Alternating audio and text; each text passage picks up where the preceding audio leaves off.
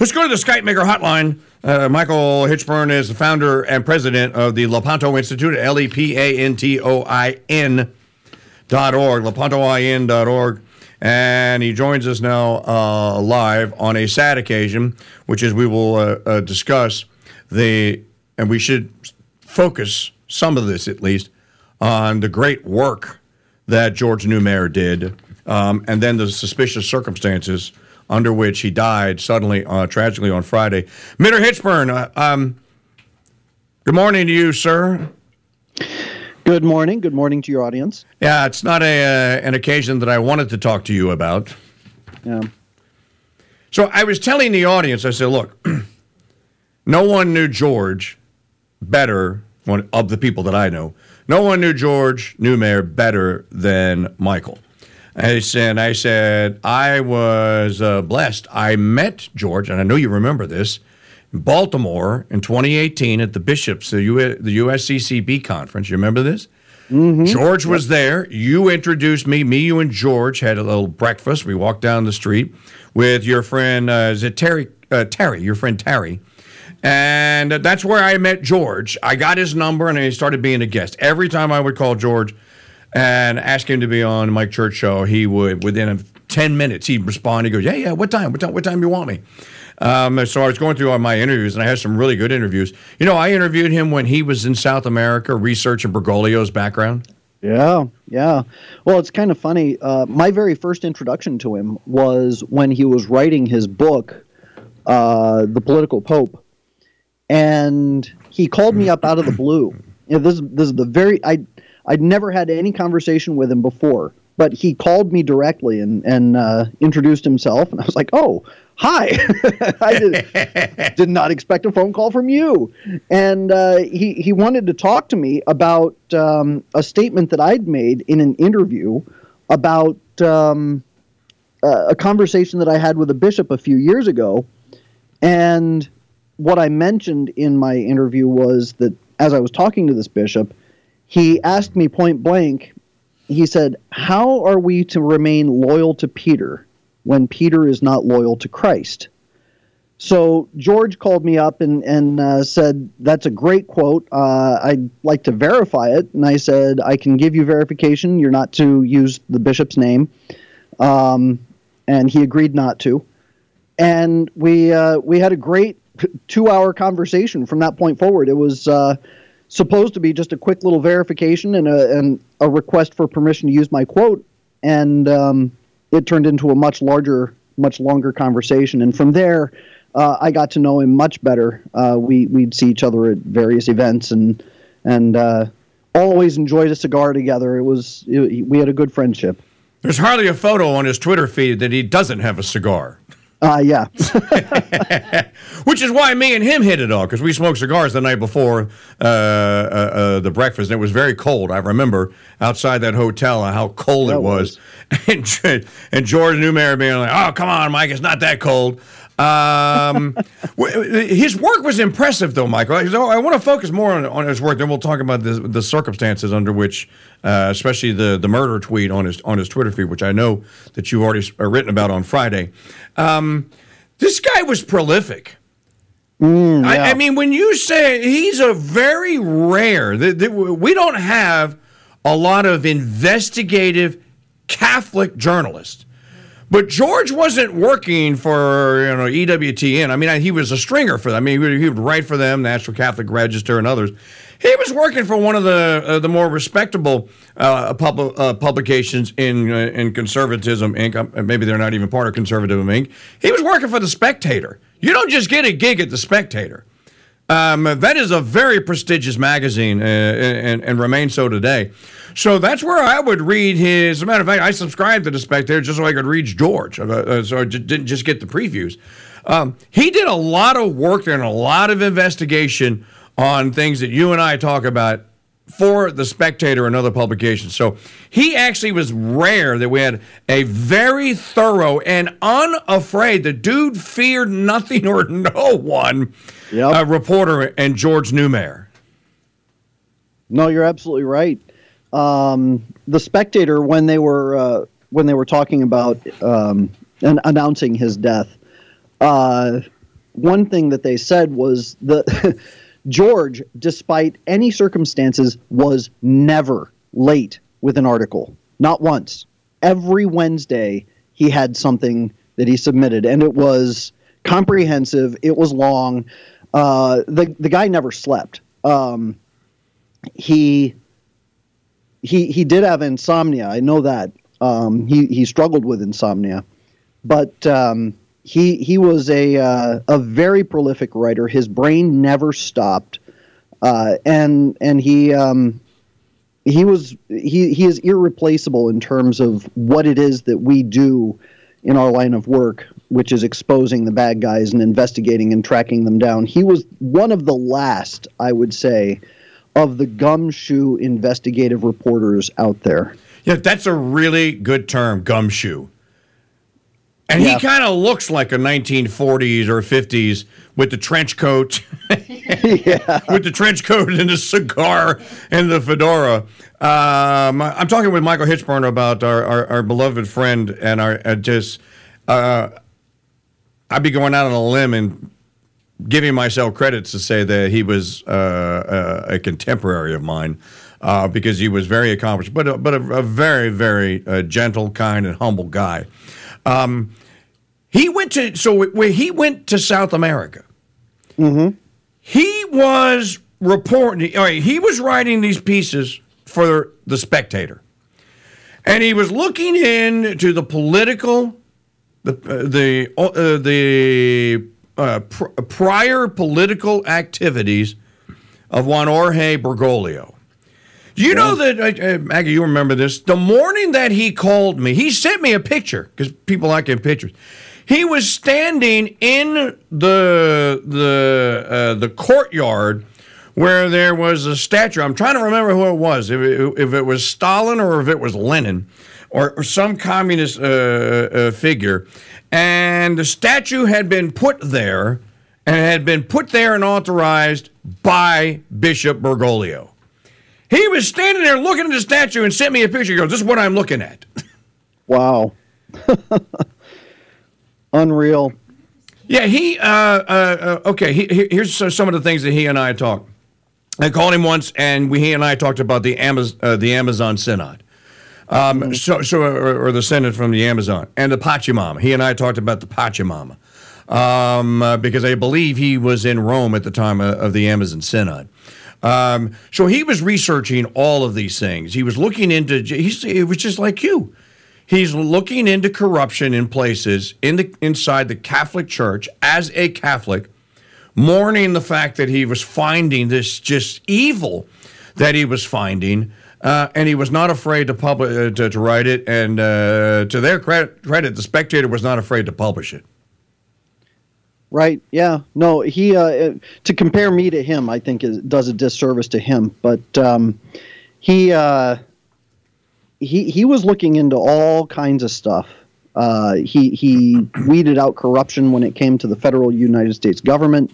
He was looking into corruption in the church. He was very much on the ball in investigating McCarrick stuff, and he was all over the place. He had a nose for trouble. He knew exactly where to look and what rocks to look under, and boy, he found cockroaches wherever he turned. So this is an interview that I conducted with him on September the 5th, 2019. He called Pope Francis, I'm going to quote him now, the hammer and sickle Pope. Mm-hmm. That's what he called him, the hammer and sickle Pope. And I'm looking at at the notes from my interview, because he was in Buenos Aires. And why has Pope Francis not visited his home country during his tenure as Pope? And then he answered, I'm going to give Maggie the link to this story. But this is just an example of the kind of reporting and the kind of just fearless. I mean, the guy was, I said this earlier, just fearless advocate for the truth that George Neumayer was. Michael, why do you know why? Because you were closer to him than I was. Why was he in Côte d'Ivoire? Why was he on the Ivory Coast? Well,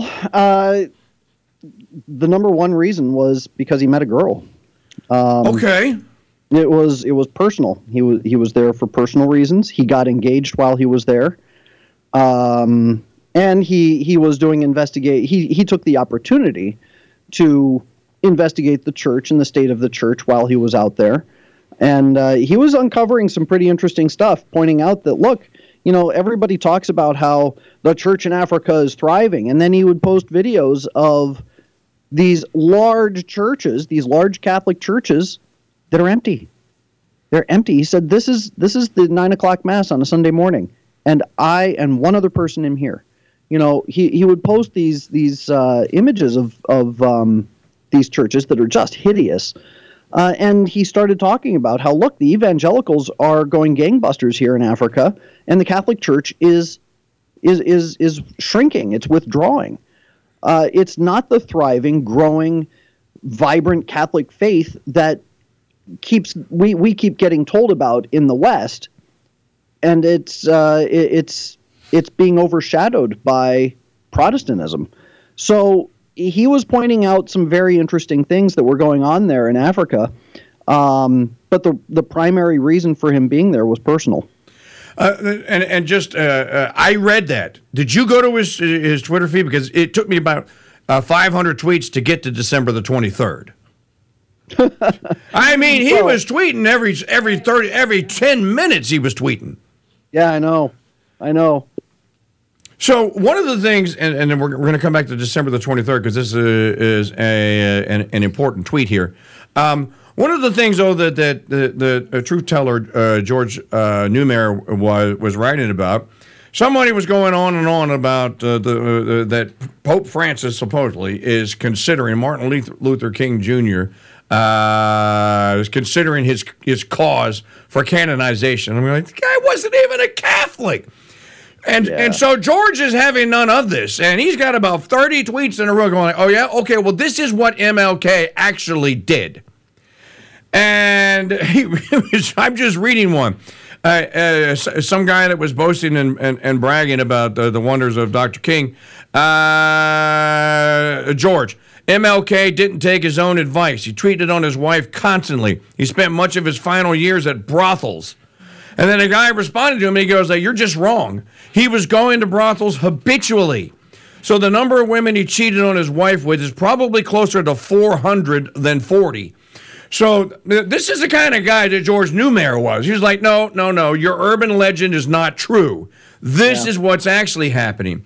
Now, in late December, and I know that you saw the tweet, he said he'd stumbled onto something or he'd found something that was big and scary.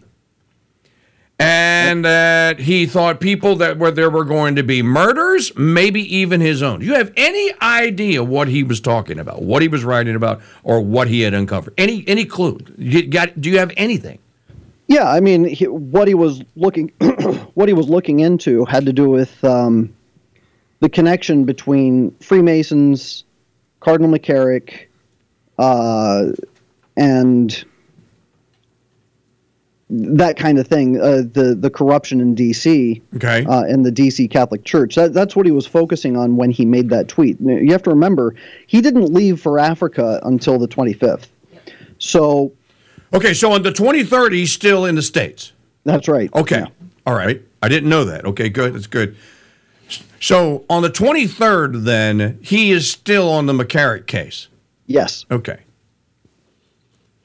And do you know, I mean, I didn't read the whole Twitter feed. Do you know any particulars that he may have discovered or what he had uncovered particularly? I saw the stuff about the Freemasons. Mm-hmm. I saw some stuff about Freemasons, but I didn't see any details. Did he? And I'm not aware that he published anything about it yet. He didn't. He just said that he was working on it, that he was looking into some things, but he wasn't really explicit in anything that he said in the on social media. He was just saying, "Look, I'm uncovering things. There's some really shady stuff going on, and it's getting scary. Dark forces." He referenced all those things, but he didn't give anything specific, which. That's what investigators do. You don't really expose what you know until you have the proof in hand. So I think that he was waiting for the time to be able to expose what he was finding out. And he went to Africa in the meantime. So, it's anybody's guess what he found, but the fact that he found something is pretty significant. Okay, so I'm going to read to the audience because there are many people listening that aren't watching or aren't in the chat room and can't see it. This is December the 23rd, and I suspect there will be some murders before this is over, maybe even my own. I am not joking. This is getting scary. Mm-hmm. Okay, now this is a response that McCarrick is the Epstein of the church by a guy named Bartholomew. And then George responds, but as self-dramatizing as it may sound, I don't give a damn at this point. I don't care what happens to me. I will not sit on my hands as these wicked charlatans defile Jesus Christ's church. It belongs to him, not them. And then Father Kauchik, who is apparently letting Blaise Cupich know that he's still alive, says, but George, God's holy angels are on your side. Keep fighting for true good in the American way. By bad boy bishops. And then in another thread, he says, thanks, I am technically clueless, so I hope someone out there is preserving my... Michael, this is just creepy, this is like suspense thriller Hollywood movie stuff here. I am technically clueless, so I hope someone out there is preserving my tweets and public writings about McCarrick, Nestout, Worrell, and the gay mafia within the church. And then some guy says, George, please be careful. So I know about McCarrick. We all know about McCarrick. Who's Nestout? Barry Nestout is he is the current bishop of Richmond, Virginia. Okay. He was McCarrick's But this is your bishop then. Kind of, right? Yeah. So Nestout was McCarrick's secretary. The plot thickens. Yeah. So he was, and what's more is very recently, Bishop Nestout was made the head of child protection of the USCCB, which is a joke. And I know that George's speculation was that he was made for that position because he was put there to run interference for the upcoming McCarrick trial. Have you seen the photographs recently of what Theodore McCarrick looks like these days? Oh yeah. I mean, he's an absolutely pathetic character. And for what it is that we know that he has done, he's starting to resemble Herod minus the worms, or maybe he has the worms. Ugh. Yeah. Okay, and then he mentions Worrell, so I'm assuming he's talking about Cardinal Worrell. Yes. Mm-hmm. So they're all in. Now, for those of you, for the uninitiated, and for those of you that don't know, there is, some people call it, George calls it the gay mafia. Some people call it the lavender mafia. There are other couple names that it goes by.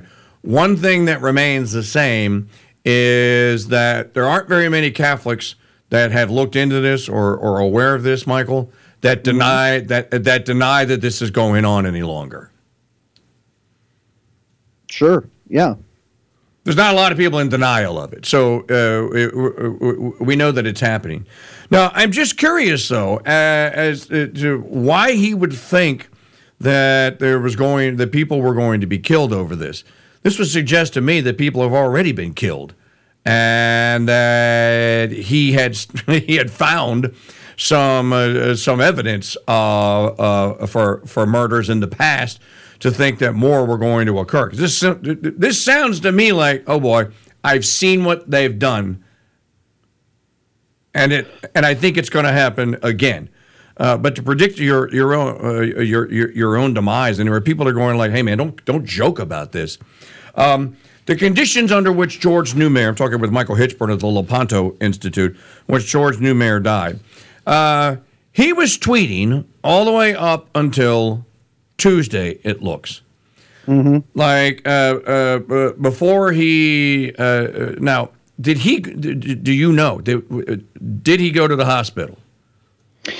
From what I know, he did eventually go to the hospital, but it was pretty much too late at that point.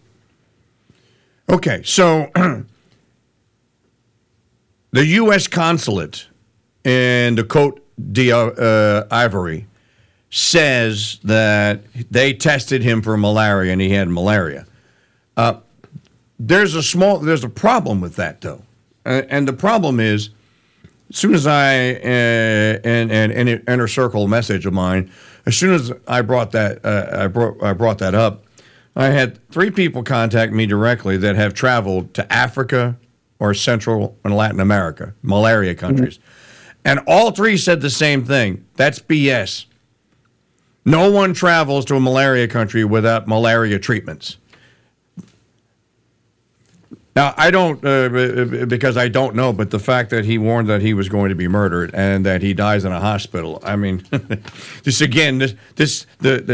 think that this is the case for Robert Stack here? Is this an unsolved mystery? Or you just think that he, from what you have gathered, that he died of what the official cause is, which at this point is pneumonia? But there's another irony here. Did you see that they forced him to take a yellow fever vaccine? Yeah, he had to take a yellow fever vaccine, which, I mean, I wouldn't put that on the same category as the COVID vaccine, though I do question the efficacy of such things.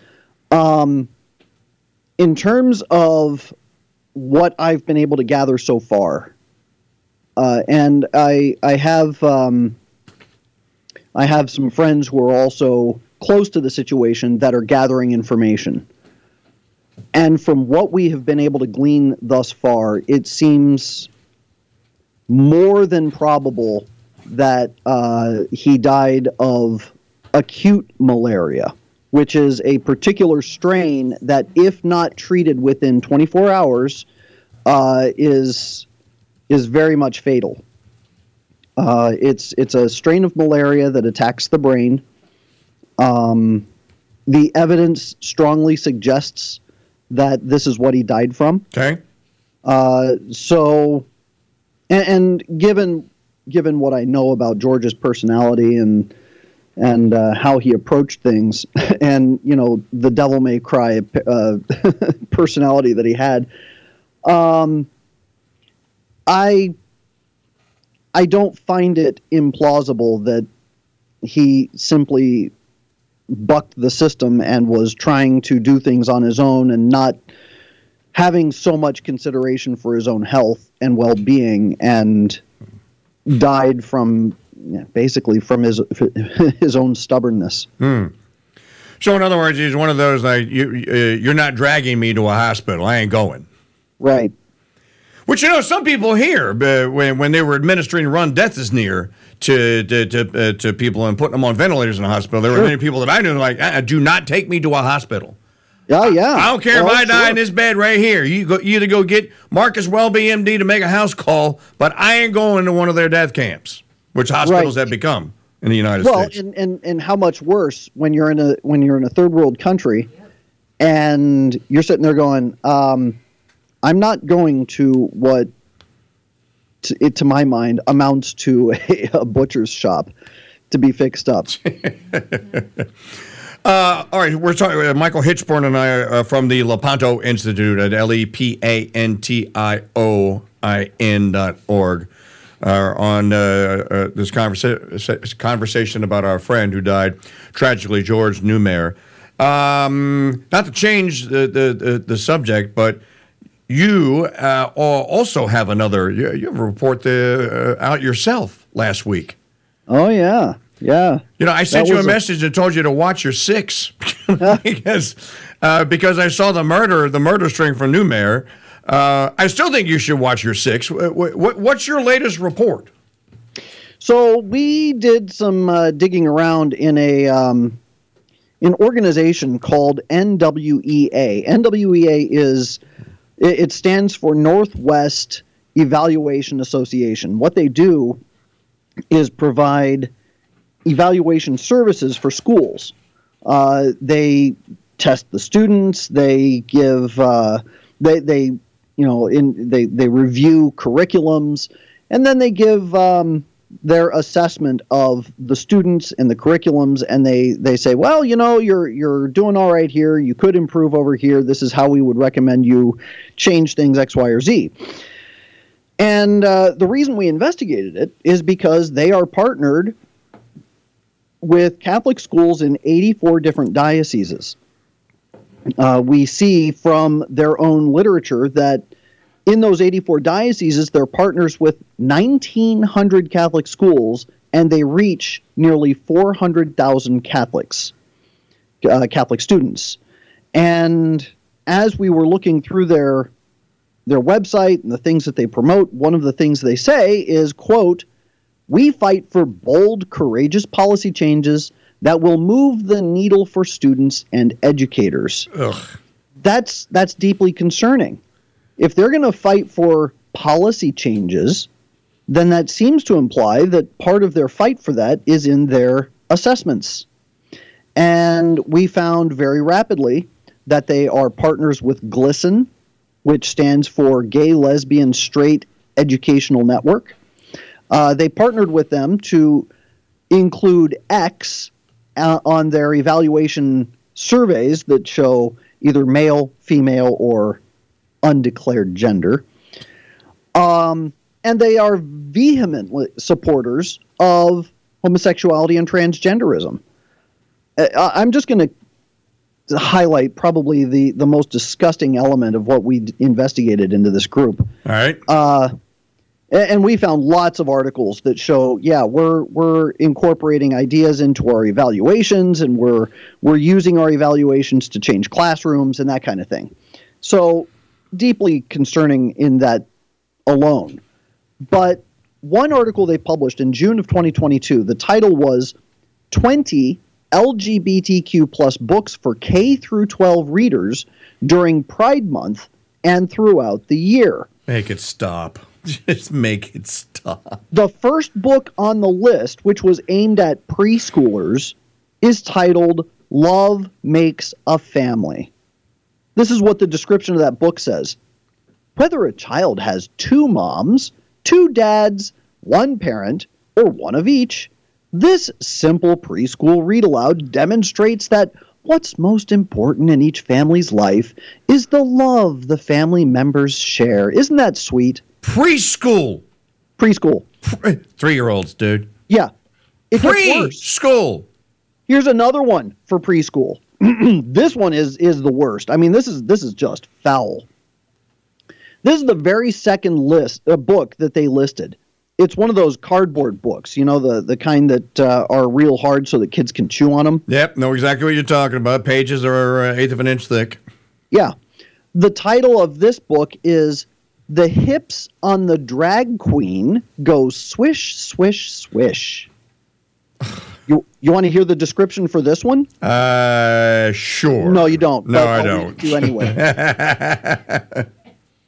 Playing off the wheels on the bus, this nursery rhyme book from a founder of Drag Queen Story Hour is a fun, freewheeling celebration of being your most fabulous self.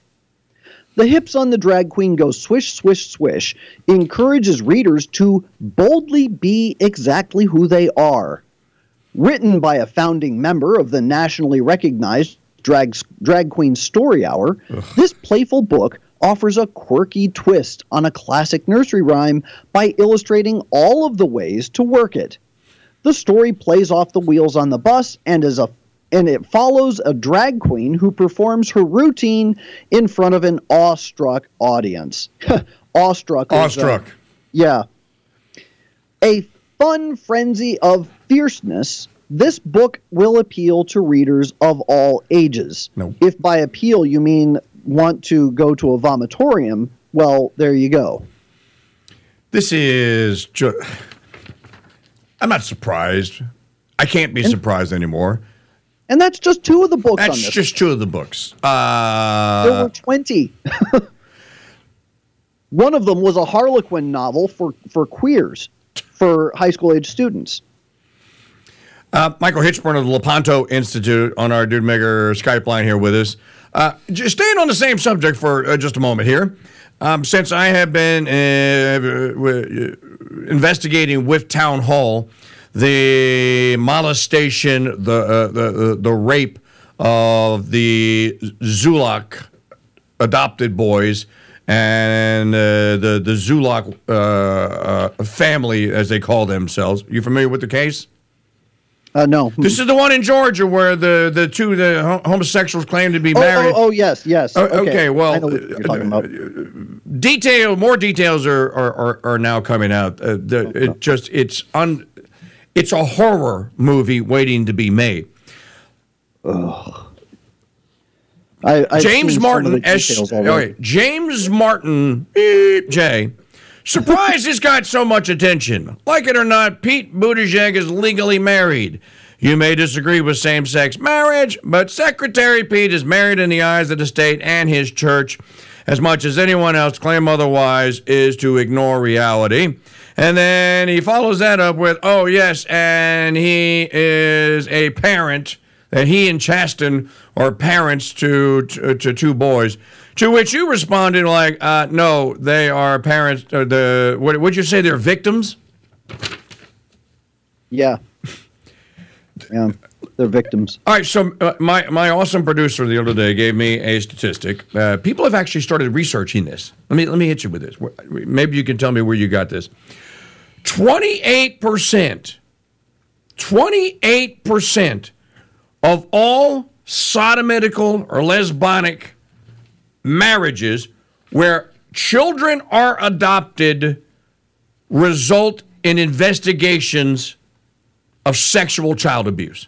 That's almost a third now. Now, these are the ones that just get investigated, which we know that number is, that's not the accurate number. That's just the kids who, by God's grace somehow, managed to throw enough signs off so that this pederasty could be investigated. A pair of men, I wrote about this the other day on Twitter. A pair of men claiming to be married is disgusting enough, and weird. It's off-putting enough. You start throwing children that they supposedly adopted in this, and especially if they're boys. Okay, that is just to the human eye. My senses. The revealed truth that God bakes into every human soul is screaming that this is unnatural, and only unnatural things are going to come out of it. And that's exactly what comes out of it, isn't it? Unnatural things. They're adopting these children. They're basically buying them so that they have little boys. So they have little boys, and in some cases little girls, to play doctor, to play sodomite on. And that's what we're discovering. You have the source? It was from FamilyStructureStudies.com. It was from FamilyStructureStudies.com is where the stat comes from. I'm not surprised by that, are you? I'm not surprised. Well, no. Disgusted. I'm disgusted. I'm horrified. I mean, it's... How do you describe the way that you feel if you were watching from 1,000 yards away through a telescope a couple of men do terrible, terrible things to children? How do you describe what you feel in that moment? Sick, horrified. There are no words to describe what you think and what you feel in that moment. It's just these people. We are at the point now where if we do not start finding a way to enact laws that criminalize these people, we are going to have a completely and totally lawless civilization where anything goes, and the horrors that are behind closed doors right now are going to be practiced out in the open. Well, in some cases, they are practicing it out in the open. The drag queen story hours have now graduated. They're now drag queen strip show hours. And there are adults who are voluntarily bringing, mostly women, voluntarily bringing children. I'm talking toddlers, 2, 3, 4, 5-year-olds, 6-year-olds, all the way up to teens, to these shows and letting them perform with the performers. I mean, you now have a situation where you can't just blame the drag queens, but and you can. But yes, Maggie. I just wanted to, real quick, in that study too, they found 24% of children that were raised in a home where the father either was openly homosexual or had a homosexual relationship at some point, and the child knew about it. 24% of those children were suicidal. Suicidal. Well, again, because this is unnatural. It's unnatural behavior, and it's your natural senses. Every soul has some revealed truth in it. Right. It's your natural senses knowing this is wrong. This man is claiming to be my father while he's practicing acts that he can't be. It's impossible for him to be a father. But the children are ultimately paying the price here. It's the kids that are paying the price for the open season on 8-year-olds. Yeah. I mean, the Zulac kids were 9 and 11. I know. And the Zulac, you know how they discovered, okay, there was a sting because one of the guys that was in the pedo ring that was buying the pedo porn got a conscience, all right? His guardian angel got to him, thank God. And he ratted him out. He was going, okay, I can't be a part of this. I was a part of this. I took the porn material. Do what you will with me, but you have to stop them. Do you know how they busted? One of the other things that stopped the Zulac homosexuals from sexually molesting their boys that they supposedly adopted? One of the boys had to be treated at an emergency room for injuries to his rectum. Oh. Now, the state of Georgia has made this legal. Supposedly a Christian adoption agency facilitated the exchange so that the Zulacs could buy those boys. This is the kind of stuff, this is what Buttigieg, the Babadook, and Chasten did. And and Father Martin knows this. They did it, Michael, and this is the last thing we will talk about. We're out of time, and I know you got a busy day. They did it in South Bend, Indiana. What's in South Bend, Indiana? Notre Dame. Notre Dame. What's across the street from Notre Dame? Holy Cross. It's across the street from Holy Cross. St. Mary's. What county is South Bend, Indiana in? St. Joseph. We know that this was done, and Biden participated in this for maximum outrage against God. Do it at Notre Dame. Do it in St. Joseph County, where the St. Joseph River runs through it, and do it across the street from Holy Cross. You know, E. Michael Jones has talked very prolifically about Buttigieg because he knew his father and what's going on here. This is evil at the highest levels of all structures, all entities in the United States. Maybe that's really what George Neumayer was really onto.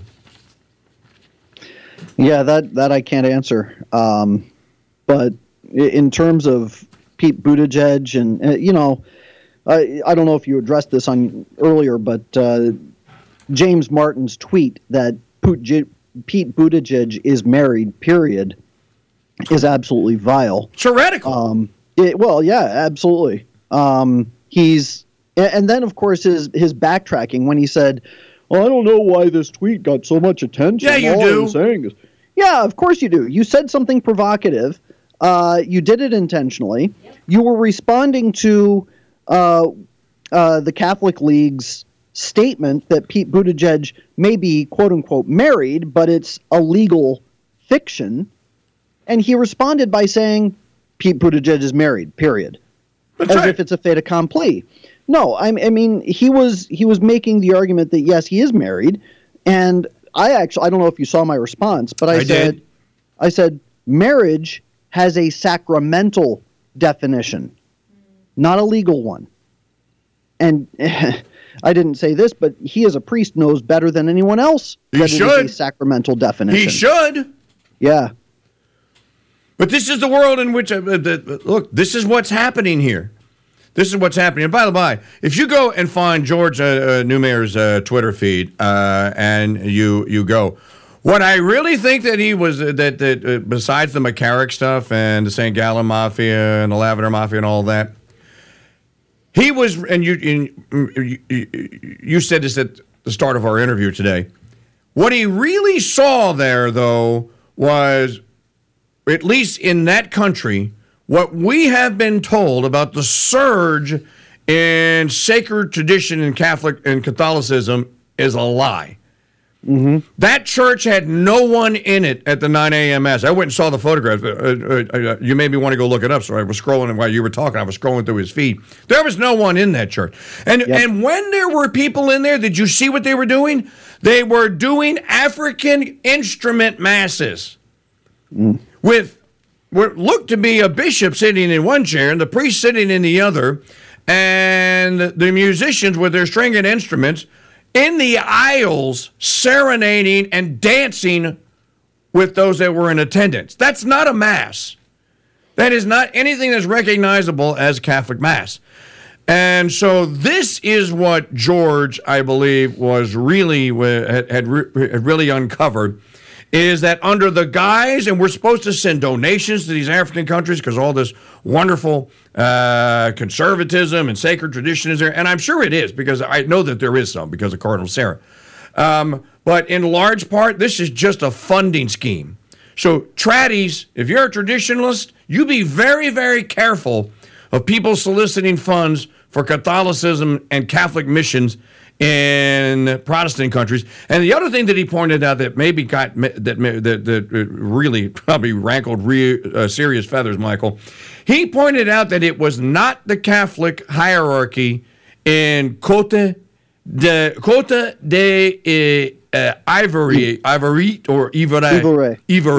It was not the Catholics. It was, to their credit, it was the Protestants that outed the Masons. Mm-hmm. Yep. Accurate on all points. Of course, Michael, your assessment of the Mass there is very Western and insensitive. Damn, Skippy! I think that you just don't understand how the Second Vatican Council made it possible for these cultural expressions to be used in the Mass as an evangelical tool to draw in our separated brethren. Yes. Don't you see the fruits of the Second Vatican Council in this Mass? I mean, come on. Of course I do.